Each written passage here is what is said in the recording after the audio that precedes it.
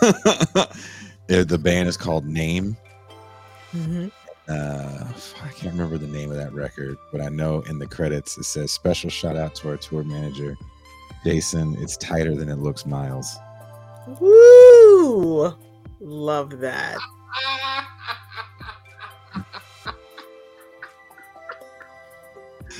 Like the list. I know someone has the list somewhere because they're like, Jay, you gotta stop.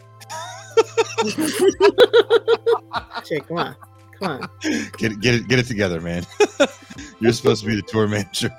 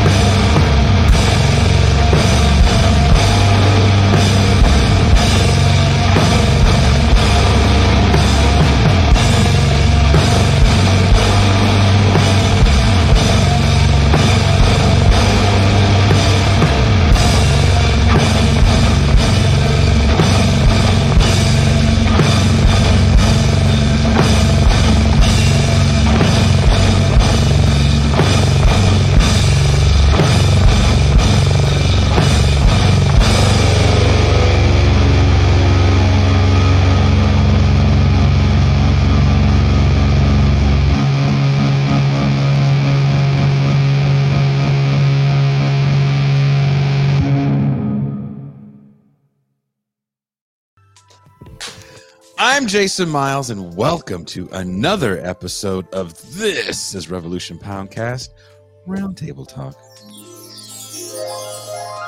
No guests, no news stories, just the TIR crew having what we hope will be a fun, informative, and of course, because of you, the live viewing audience, interactive discussion. So thank you all for tuning in.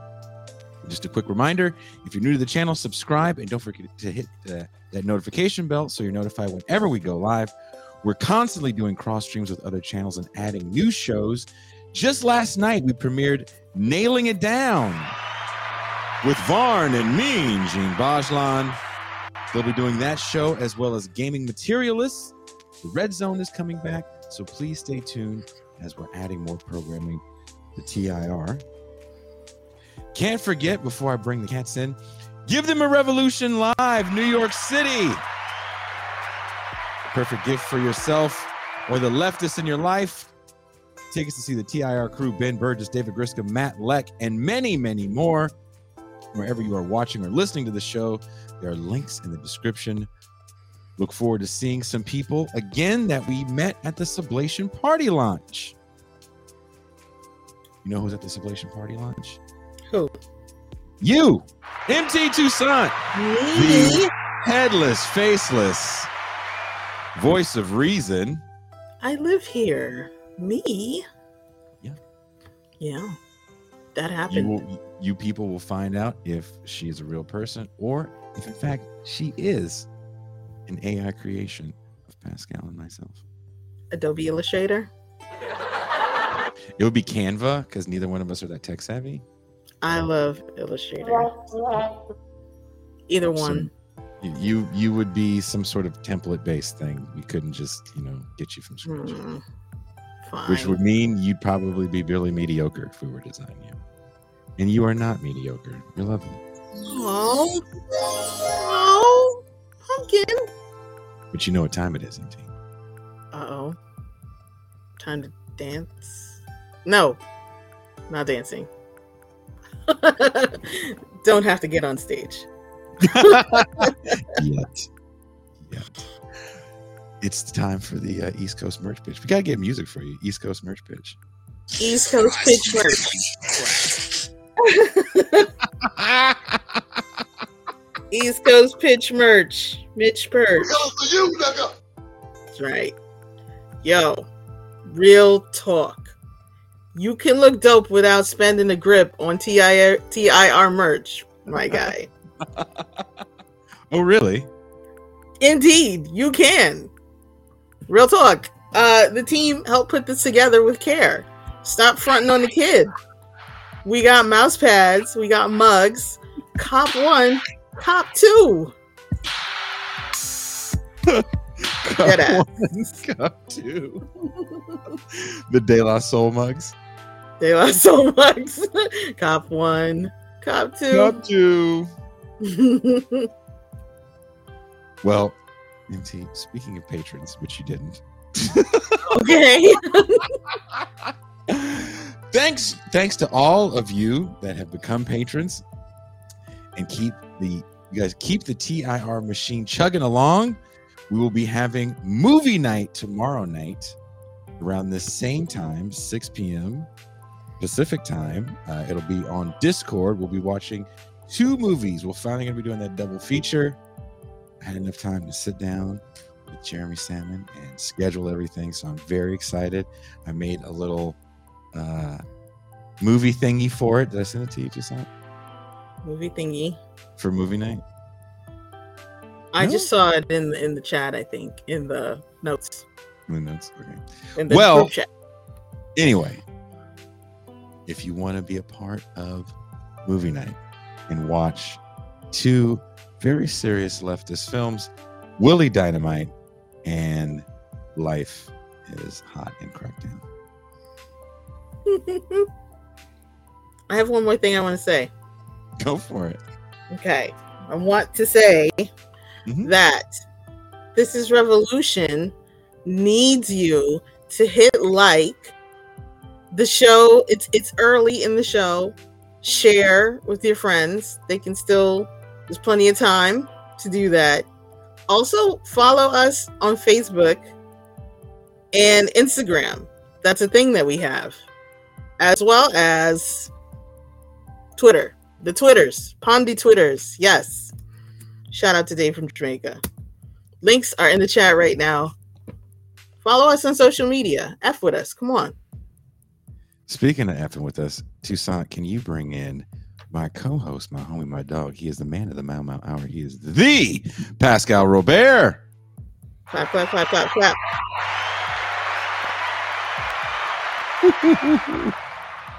Peace and greetings to the chat. Peace and greetings to the audience. Peace and greetings, Just Miles. Peace and greetings, M. Toussaint. Yeah. Are you ready for tonight's show? Is it going to be spicy tonight, Pascal? I am prepared. I have done the requisite reading. I was this close to giving you guys some of the research material I used. I was like, I'm not that mean. I'll just give them what I wrote. That's enough. You didn't want to be like me. 3 pages of notes about Smurfs. It would have been a lot. I read a lot, actually. I'm actually still reading a book that's very interesting that came out in '88 about the spectacle of politics. So I've been doing a lot of reading about. Oh my goodness, my mom is in the chat. Shout out to my your mom. Who's distracting? Sorry. Hello, Miss Davis. I have to shout out my wonderful, lovely mother.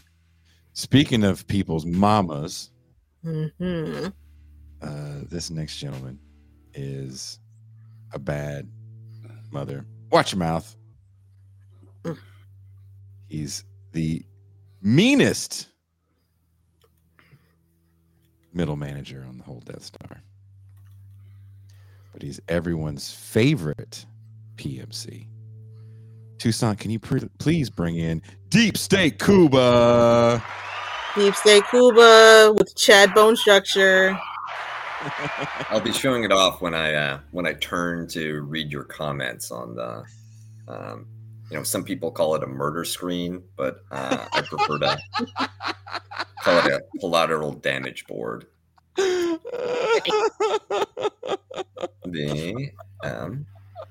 Well, hello, chat. Hello, loyal viewers. Welcome to 2023. Happy New Year to you, Cuba. This is the first time I'm actually interacting with you on screen in the new year. It's the first time I'm back. I'm very, very glad to be here, and I'm looking forward to the live show. I'm Next sure that week, you watch dude, it. Well, we had practice on the live show. Cuba was at my house. He was in Casa de Miles here in Baja, What, you got like a Yucatan accent now? All of a sudden, that's all it took was like a year and a half. All of a sudden, my accent is horrible, and people definitely point out when I say something wrong. All the time. Gringissimo. That Most sounds Italian. gringo. That sounds Italian. It's like this Spanish has it too, like generalissimo Franco. Mm-hmm. But yeah, it was lovely. Thank you so much for hosting us. No, I'm glad you guys came down. I feel bad I didn't post more pictures. You know, I'm not. Why would you feel bad about that? Like, because it didn't happen unless social media says it happened. Yeah, I'd prefer most things not to happen. Occupational hazard. Yeah, you learn. The bigger isn't always better when it comes to your media footprint. And Cuba's family found out about the greatest Mexican diner ever that just gives you a pancake with everything. You get a pancake. You get a pancake. That guy got a bagel sandwich. He needs more carbs. Give that guy a pancake. The guy's just asking for directions. For you, Toots. That's right. Don't put any syrup on it. You're sweet enough as it is. I think I swear they gave us an extra one because they saw me with women for a change. Because I came with Summer and Jordan. I was like, I think they gave an extra. Hey, that black guy came in here with 2 dames. Get that guy extra pancake. He needs the energy. That old black guy. Black guy brought some dames in there. Whoa. Saw with that big guy all the time. I thought he was a little weird.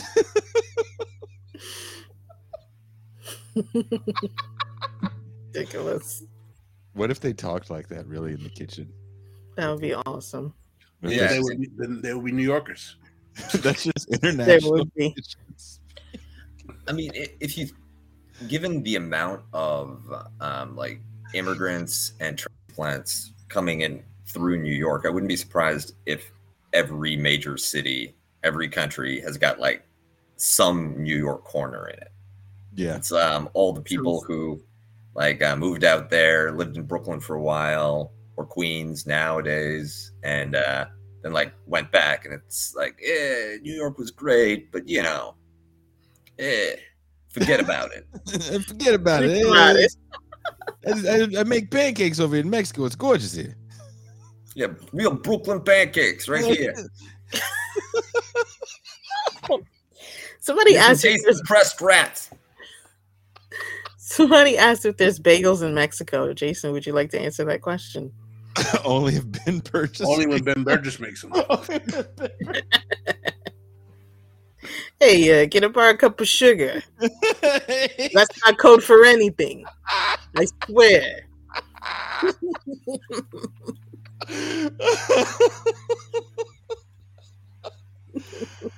Oh, damn. You guys are so mean.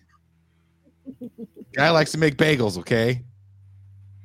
I love it. There's nothing wrong with that. I kind of wish I knew how to make them. It's for real.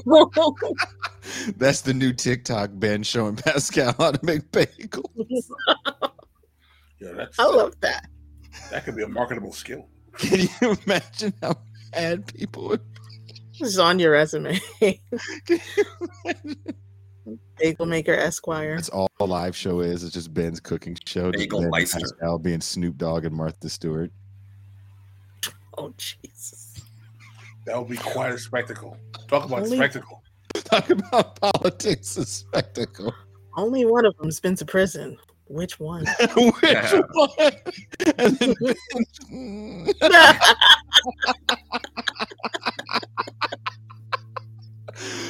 oh my God. Okay, let's get serious. So when we joke like this, I do get messages from my mother that I need to be more serious. Deepen your voice. Put that bass in. Pretend it's Sunday morning. That means he'd be sleeping. I know. I know, right? Eat a pancake over here Sunday morning. What's this guy talking about? What's a Cuba? Hey, I'm not a Seventh-day Sabbatarian or anything. Everybody knows that it was on Thursday that God rested. Who else can we offend? Let's see. What's in the news?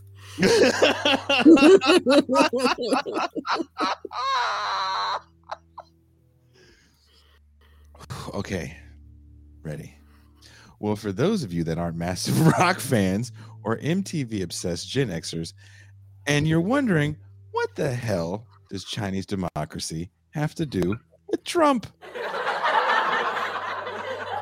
Chinese Democracy was the name of a much anticipated Guns N' Roses album that was going to revolutionize not just the hard rock genre, but music in general. It was a 14-year, multi-million-dollar undertaking. Where'd I go? For the band. By the time the album was released, all the original members were gone except for visionary leader Axl Rose.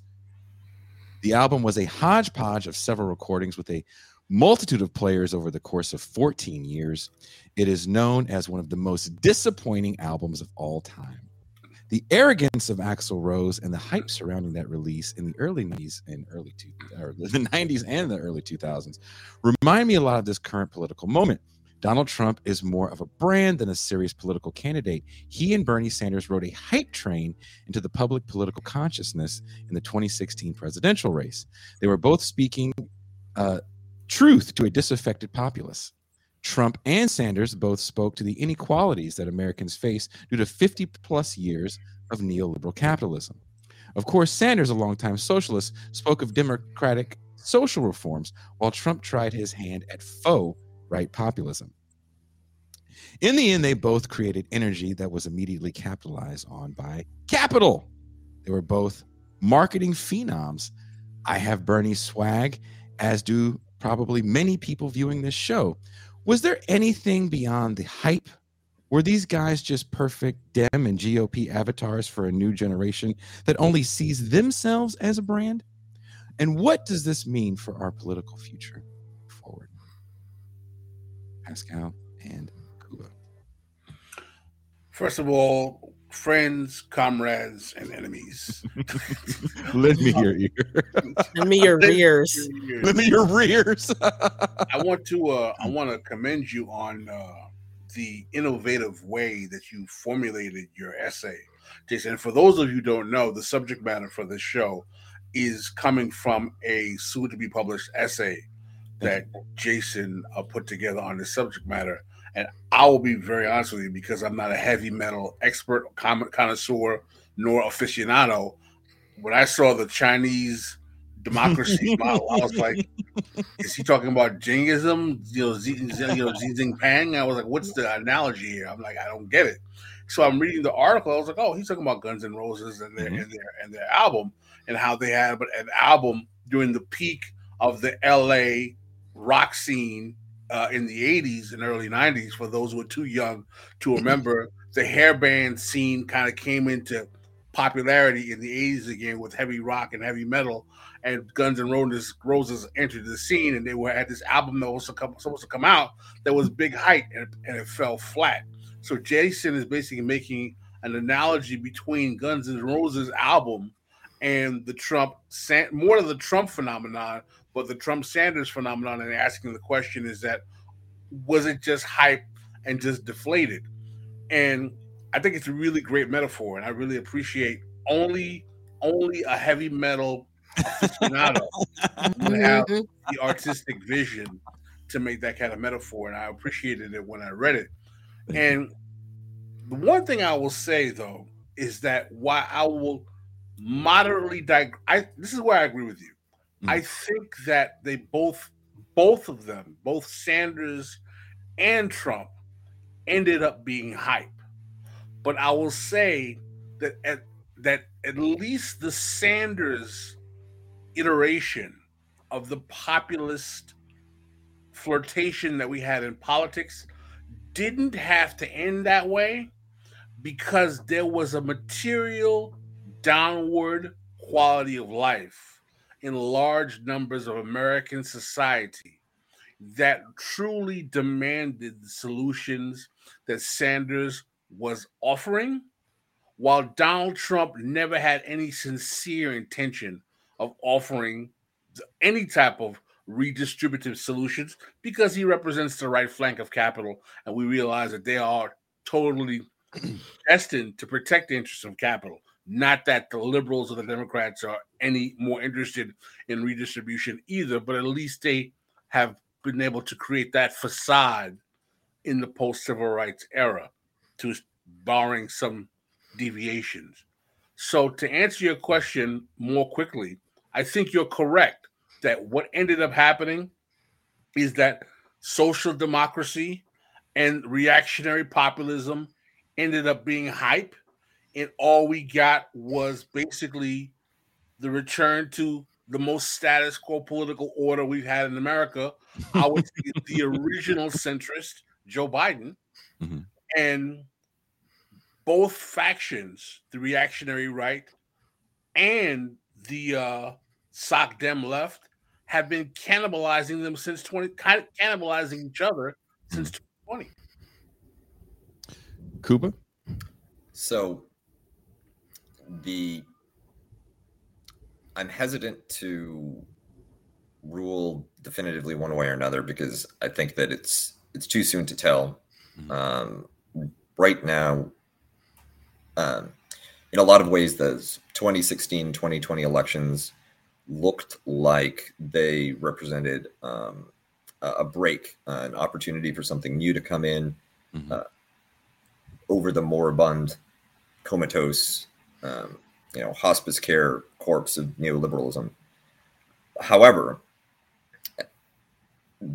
those movements, neither Bernie Sanders style American democratic socialism nor Trump style chauvinist revanchism, proved durable enough in terms of institutions, in terms of cadres, in terms of the physical material stuff of mobilization, to be able to impose a program that be able to win power, win elections in the case of Bernie Sanders, and in the case of Trump to impose a durable program for something new. And what we have instead is a restoration of neoliberalism. President Zom Biden coming in to revive 90s style Clintonites, democratic politics, this time with more woke identitarian flavoring, despite the fact that he is the oldest, whitest, malest man that you can find in the Democratic Party. Avatar of centrism, right? Co-sponsor of bills making it harder to discharge student loan debts, best friend of credit card companies, senator from MBNA. Destroying unions, precisely. But as with a lot of restorations, it's a little too soon to say that neoliberalism is out of the woods and we're back in something stable, something durable. I think that the connection between the establishment elites in both parties and the society that they see fit to govern has been severed. And now there's no nascent counter elite that can step in and replace the establishment. The institutions, especially the political parties, the institutions of power in the United States, have proven themselves very resistant to any kind of turnover of ideas or personnel.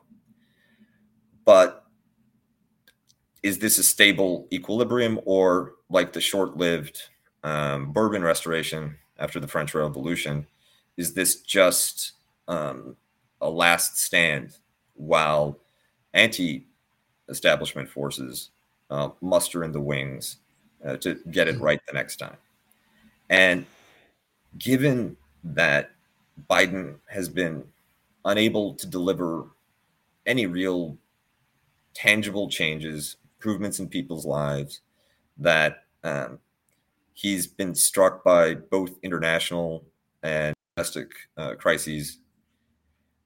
He's too old to stand for a second term, and his mental health, for instance, the recent stories about classified documents being found in his office in more than one location. When I read them initially, I thought to myself, this is a kind of turnabout from the Republicans over the whole Mar-a-Lago fiasco. And then I thought about it a little bit more, and no, he could very well just be forgetting where important things are. And you may have a situation in which the declining mental faculties of a president are too great for his aides to be able to protect him from the damage that he could do. And just as with Senator Dianne Feinstein, Katie Porter announced that she was running for her seat before Feinstein officially announced her retirement. I think this season, all of the Democratic dinosaurs are getting nudged by a hungrier generation that has been sick of waiting for its turn.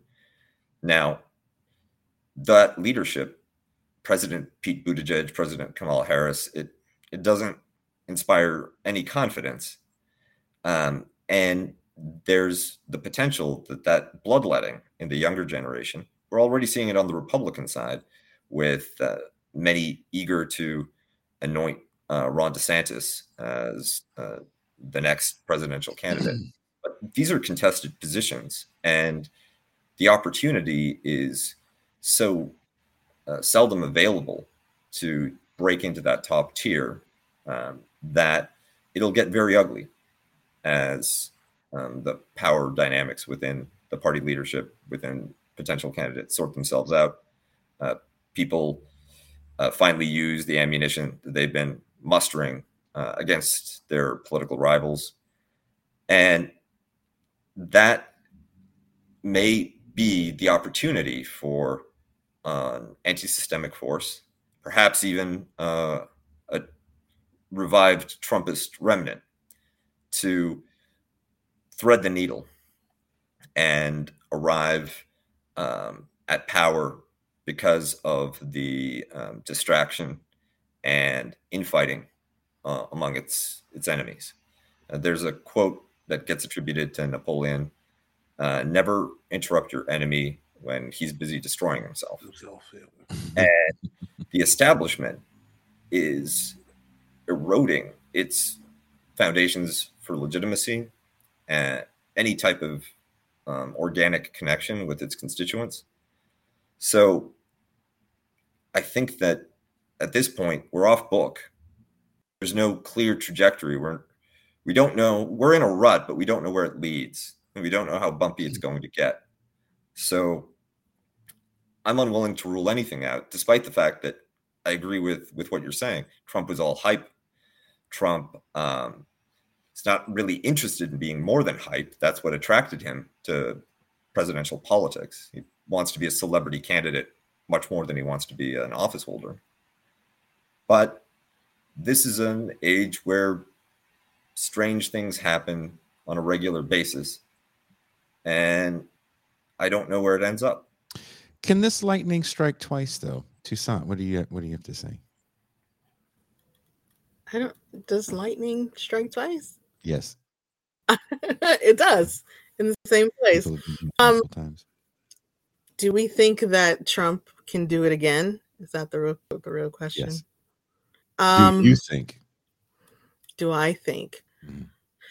I honestly don't know. I agree with Kuba's last statements, where we're in a time where almost anything can happen, and almost anything has happened. In a way, everything is still just as boring as it was before. But in a way, some wild things have happened, like we lost 1 million Americans. Yeah. We're acting like nothing happened, but a lot has happened and a lot has changed. There's a shooting war with Russia that's ongoing, and the results of which are impossible to predict. And the configuration of international power, very ambiguous. Similarly, previous an entire generation of Americans, 2 generations of Americans, have no experience with what an assertive, economically empowered Chinese leadership can do. Jiang Zemin, when he was party secretary, said that the important thing internationally was to conceal China's rise. Don't trigger anybody, smile. We need the space, we need the breathing room.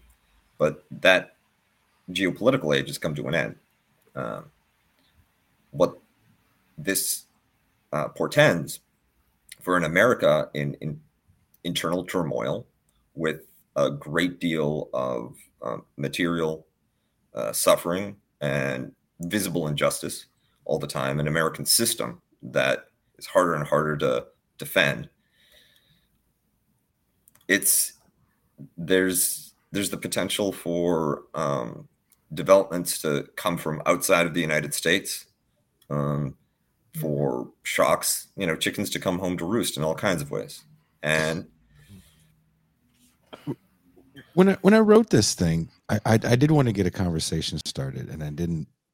It doesn't end with any sort of answer, right? Other than I think that it's a 2-part series. The first part is the one I wrote, and the second part is the left, is the contemporary left a lifestyle brand. And people are very vested in electoral politics in a way that I don't feel people are vested in any sort of movements politics.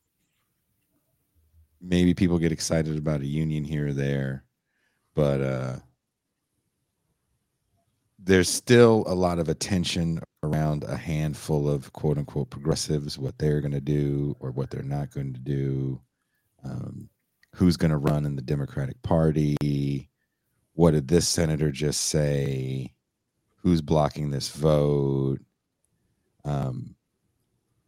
There's so much interest around the intrigue of electoral politics that we still, like, there's this thought that things like the DSA are big, and they are not. They are. You can't. What is Haskell? You couldn't fill a football field with DSA membership. Jacobin magazine, I hate to break it to you guys, not very big. Not a very big building that they're in. They don't have a very big reader base. You ain't spoiling my dinner. I hate. I'm sure people think Boschkar is Scrooge McDuck in his barrels of money. Yeah, the people's doubloons. I'd like to address a couple of things that you just talked about, Jason, and that are very, very important points. The focus on electoralism and the lack of movements. There's a very important distinction between the contemporary manifestation of leftists, notice I said leftists, not left, that we have today, and prior manifestations of the left that we've seen from the 60s, new left, to the old left of the Depression era and World War II. The nature of the contemporary left is born in electoralism, which is the Bernie Sanders 2016 election. In other words, most of the people who are, whether they're touting hammers and sickles or they're calling themselves democratic socialists or social democrats or, Maoists, anarchists, or whatever other kind of, iteration or sect of leftism that, they found on Wikipedia, most of those people attached to those philosophies as a consequence of the rise of socialism being popularized by the election opportunity of Bernie Sanders in 2016 and 2020. One of the consequences of that is that the importance of movement development has never been emphasized. The importance of cadre development, the importance of organizing mass mobilization, the importance of actually using mass politics has been so de-emphasized that we are stuck with a left media infrastructure that is rooted in looking at the electoral politics system of the progressives, whether the squad, the DSA candidates, or whatever, as a form of entertainment. Mm. Mm. And that's the problem. So one thing that this made me think of is the Arab Spring and the consequences of the Tahrir revolution in Egypt.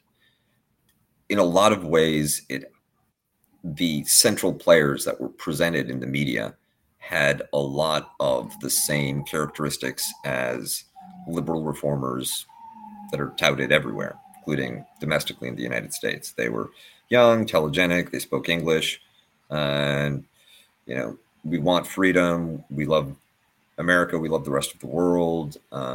This is our struggle. Our struggle is part of a common struggle. And they were being presented as the standard bearers and potential future leaders of a post-Mubarak Egypt. It is obvious to me that none of them were going to last after decisive political moves had been made. They'd all be on the first plane to London, Paris, New York, because that class, that sort of globalized cosmopolitan PMC, has the opportunity to leave and the means to do so. They also are better connected with similarly situated, internationally educated, mobile, upper middle class PMC types internationally than they are with the working class of their own society. If they were useful in getting media attention, they were useful in causing the United States to hesitate about whether to green light Mubarak crackdown.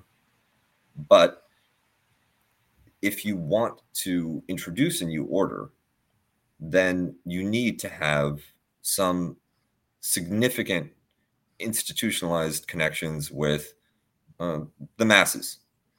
And the Muslim Brotherhood, they had spent years building those kinds of connections. They weren't just a political movement on Twitter, but they provided services.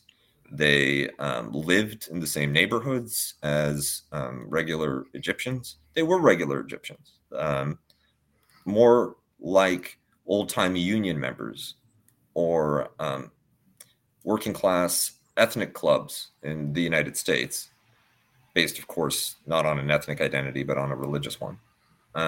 Then they were the professional, highly educated, technocratic, celebrity, parasocial types that were brought on camera to talk to CNN and MSNBC. I wonder if material conditions, in terms of the way that we live, the way that we process information, the volume of information that people continually experience, the way in which it's no longer really the written word, but these almost real-time, sometimes real-time, parasocial relationships with people that you might want to introduce into your life, rather than just ideas or mobilization or somebody who's advocating for concrete interests. Maybe it needs a new kind of mobilization, a new kind of organization, a new kinds of institutionalization. If the solidarity of traditional societies is based on shared myths and that are unquestioned, that are serve as the bedrock of everyone's worldview, and the solidarity of 19th and 20th century socialism was based on a rational understanding of collective material self-interest and your place within it, then is the solidarity of this age that we're in now, the solidarity of shared anger, resentment, a collective id working out its traumas by lashing out in gangs or groups or online mobs. Maybe. I don't know. I don't know what it looks like because I haven't seen progressive, hopeful variant of it, one that was successful. Well, I think that you really touched on something that's very important here, Cooper, is that there is no solidarity on the left. And this is one of the reasons why the left is basically worthless in this particular moment. We will agree that ideologically it's easier for the right to coalesce because all they need is an enemy. As long as they can say we have an enemy, whether it's the culture wars, the wokeness, the blah, blah, blah. We also know that they're going to pick an enemy that is a distraction from the material reality that people are suffering in the country. But what's ending up happening is that because we are in a situation where the leftists that we have are literally people who developed their politics in the age of the internet, they actually believe that the internet is politics. And as a consequence of that, all of our politics on the left are reduced to the internet. Even what we call publications are basically websites and blogs. There's a way in which the internet does impact and pattern and begin to shape material reality, but it's not through the entertainment, Twitter, YouTube information space. If you think about the people who can really use it for the concentration of power, it would be hackers, big data miners, groups that don't speak honestly or frankly about what they want, don't use it as a tool of communication, but as a tool of cynical manipulation and harvesting actionable data, right? If you think about someone's online footprint, the amount of information you're revealing about yourself continually, perpetually, even things that you think are firewalled because it's password protected or encrypted, that can be used that can be connected with you. And if someone has the time and the resources, you can get a very detailed profile about people's lives. The reason that it isn't a 1984 style totalitarian hellscape is because nobody cares about individuals. Individuals that are living their lives are data points to be aggregated and taken advantage of, but no one will impose on your personal experience. And because that personal experience is indifferent to powerful interests, it kind of represents a final frontier of freedom, right? Jason, you mentioned, is the left in America a lifestyle brand, a lifestyle choice? Well, when all avenues of connection to political authority, to having a role to play in public life have been blocked out, then what do you have except your lifestyle? I think that what has happened, quite frankly, is that we have a situation where leftists are wearing their sectarian ideological affiliations like fraternity t-shirts, and they're looking at it like clubs. And that they are clinging to their ideological sects, whether they are an ML, whether they are a trot, whether they're an anarchist, whether they're a democratic socialist, whether whatever, out of a desperation for a search for community. And the manifestation for that demonstration and need for community is evidenced by the extent of rancor they exhibit with each other when dealing with people of opposite sects on social media. So that when you are when you are a democratic socialist or a trot getting into an argument with an ML about some random aspect of electoral politics, it's personalized, one, because you don't have the courage to be confronting that person face to face, so there's certain distance. And number two, it's personalized because you feel like they're attacking your frat or your family or your club. And people have been divorced from the fact that these political ideas and concepts are not club memberships or fraternities or secret societies. They're simply a means to try to improve the material conditions of people's lives by getting them goods, services, and resources. Sociopolitical tools. I think you make a great point, Pascal, of course, and I certainly don't want to step on it. But we do have a super chat that I think is related. Sean McCallum says the quote-unquote leftism is as indiscriminate iconoclasm,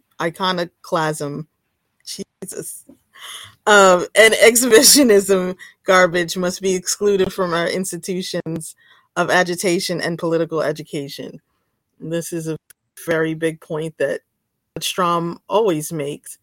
He does not like to see people sort of taking on leftism. Yeah. No catboy communism. Yeah. I mean, but it's interesting. What's interesting to me is, I did a whole video essay on this idea that what Pascal is talking about, and it's Facebook has the memory thing, and it's been a year since that came out, which was the punk and politics thing. That's really what it was about. It was about was this thing really that anti-authoritarian, or was it a kind of a cottage industry that was formed by these people that had no access into the mainstream, which is really where they always wanted to go in the first place. And sometimes Dave Rubin, for instance. Ooh. Yeah. Yeah. I'm sorry. Was that sectarianism? No, that's a great example. Is Prager University a branch of the workers' socialist? No, that's just it's such a fine example of someone that came up on. I know people love to debate whether they're left or not, but let's just call them, for this case in point, left media and TYT. And when he can't get the money in that space, Candace Owens is another example of that same thing. When she couldn't capitalize on the space that she thought the money was at, they jumped ship. There's some interesting concepts to describe that kind of behavior. I've heard it called political entrepreneurism in treatments of post-socialist Eastern Europe, where people who are ambitious, they're motivated to seek wealth and fame and status, recognize that the conventional paths that others have taken previously are closed to them. And so they embark on a political career, not out of any ideological conviction or with any particular program in mind, but like Donald Trump, as an opportunity to climb another couple of rungs on the socioeconomic ladder or add another zero to your bank account. And I think that the development of this kind of political entertainment space has enabled a lot of showbiz washouts to get a second bite at the apple. Mm-hmm. And what's interesting is how quickly that niche absolutely filled up. How many podcasts, one might ask, how many channels, how many, and everybody, it's one thing to want to make your own contribution. It's another, like you suggested, to try to manufacture your own way up into that establishment that you're where your entire brand is based on tearing it down. And I think that I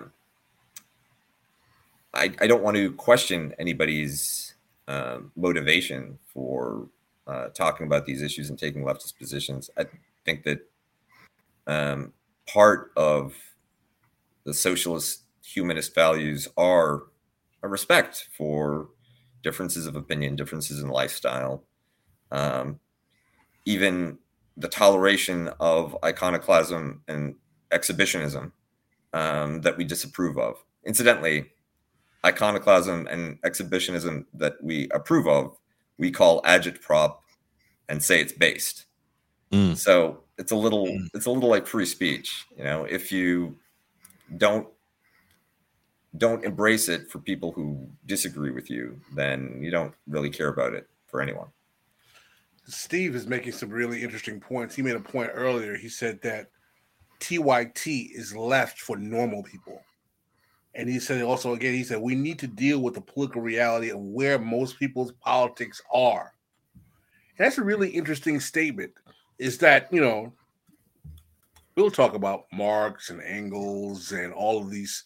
Like, I don't think we realize, because all of us here are obviously familiar to some extent or another with all of this jargon and ideological jargon, if you will.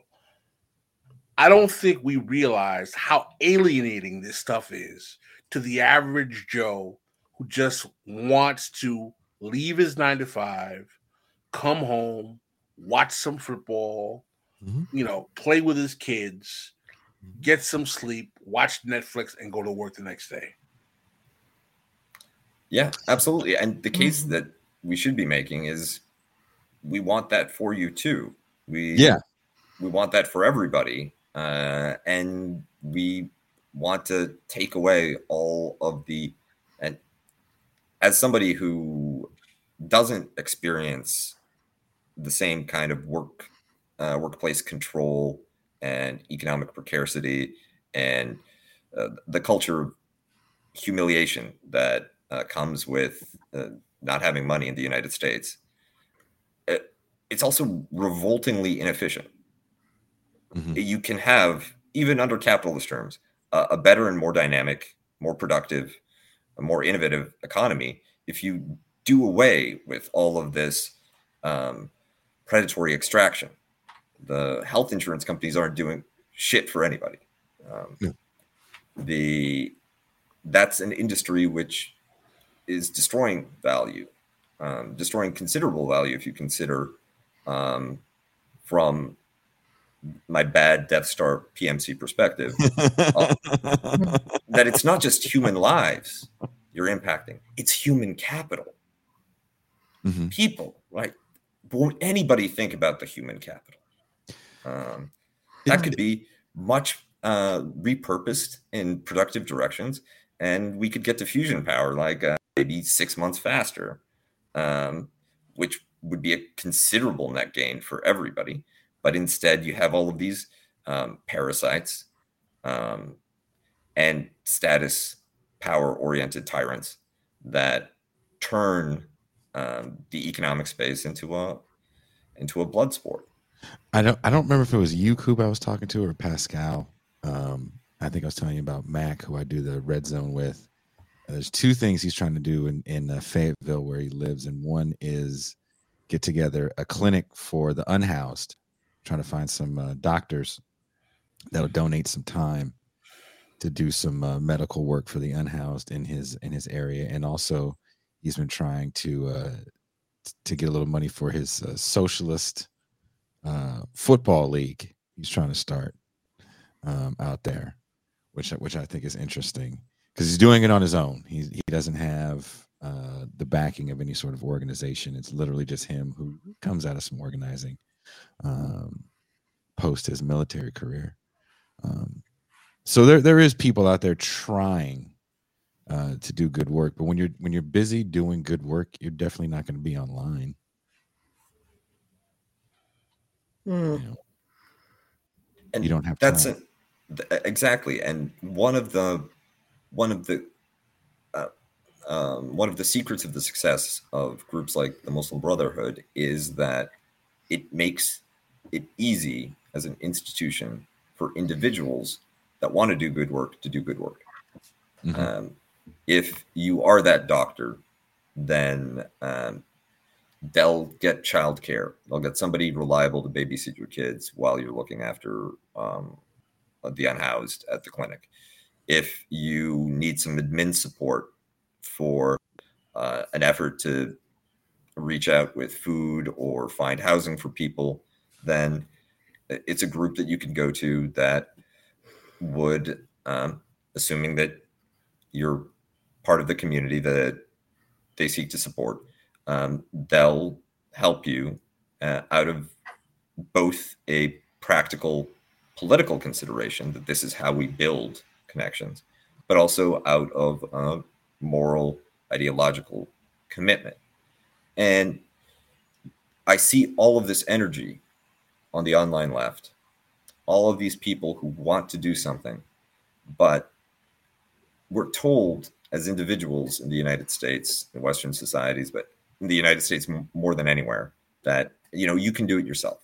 If you care enough, then you can cure COVID, you can house the unhoused, you can mm-hmm. become Barack Obama, you name it. Mm-hmm.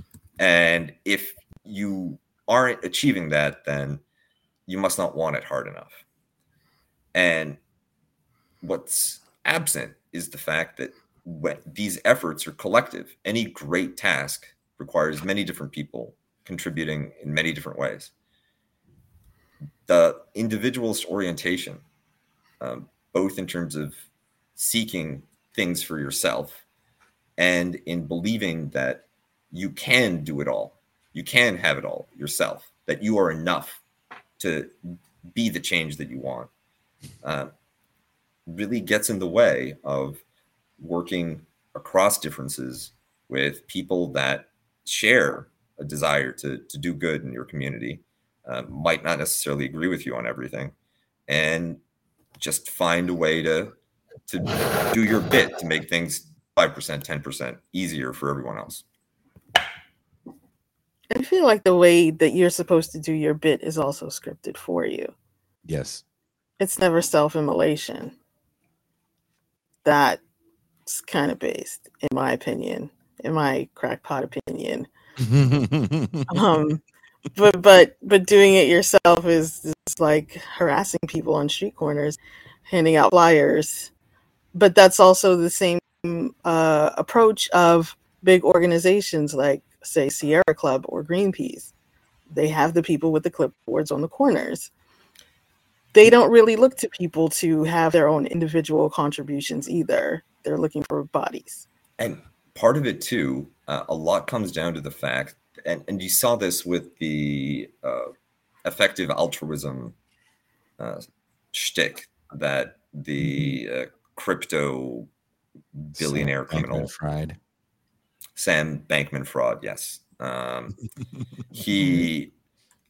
He and many others in tech and finance have pushed this idea that there's even a column by a appropriately dour and ascetic moral philosopher in the New York Times saying that if you want to do something to make the world a better place, find the highest paying job you can possibly get and live off of the smallest fraction of your earnings that you can possibly get away with, and just donate the rest to somebody else, because the money is more important than your participation. And the shift towards an economic thinking where fundraising is the be all and end all of organizational effectiveness, absolutely toxic. And I mean, the left also sucks at it because everyone's broke. But in a world where that's what's expected of organization building, it shouldn't be a surprise that many people who don't have the means to write big checks and go to fundraisers where they get to rub elbows with the leadership, right? Like, if you have enough money, the people who will pick out interns and turn people away, and say volunteers, go knock on doors. We don't really need your labor to the rank and file. That organizational leadership comes to billionaires, comes to the truly moneyed as supplicants, hoping that they'll open up their checkbooks, and more than willing to listen to what any crockpot ideas, to humor any absurd notions that those potential funders may have. I saw this in the think tank world too, where the number one question behind that any organization asked, if you were looking to join them or proposing a project, was, do you have a funder? Will somebody pay for this? Mm-hmm. The left can't operate in that same logic, and it has yet to find a logic of its own. And instead, you just have an atomization and an externalization of that frustration. Well, speaking of frustration, we are going to wrap this show up. And no! We have to pick this up another time. Were you enjoying the conversation, Toussaint? It's so depressing. Yes, I was. It is depressing. I like to dig through what's depressing to see what I'm dealing with. Like, I don't just want depression and depressing stuff dumped on me. I at least want to know what it is. I want to see the killer come. So did you enjoy the reading then? I did, and I did the reading then. Get your hand off my penis! Don't try That's to. Not was. That's not. Don't try to flatter me. Well, I got enough ammunition for part 2 now. I got to hurry from write part 2. This essay will be coming out on Sublation Thursday. I talked to Alfie, showed it to him. I want to also send a big shout out to Ben Burgess, who helped me edit it. He's got the loveliest little dog. Yes. Lucy was very upset when you guys left. And it was just me and Lucy, and she didn't have 15 people playing with her and petting her and paying her attention. So I ran Lucy like a quarter horse. Tire her out too. She's too exhausted to be sad. I was like, Lucy, you are going to run like the wind. And there was random horses at the park. Nice. I still don't understand who the fuck has the horses at the park. Because there's no person around. There's just horses. So can horses just be wild? Like ducks. Yeah. Mustangs. The elites don't want you to know, but they're free. You can take them home with you. I have 458 ducks and 458 horses. Does that mean that each duck rides a horse? That's right. But like little duck cowboys? Duck for every horse. Yep. And a duck for every horse. Well, thank you guys. We are going to open up the phone lines for the champagne room because I'm sure you guys have things you want to say about this conversation. I really feel that way. So we're going to hurry on into the champagne room. We're going to try to keep it brief since we're going to do a double feature movie night. And by we, it's most likely me. I feel like, Pascal, you going to join me for movie night? For the first half. Look, see, I get left. Tucson, you coming for movie night? Sure. Both movies? What is it again? Willie Dynamite and Life is Hot in Cracktown. I'll be there for the movie about the pimps. Both movies have pimps.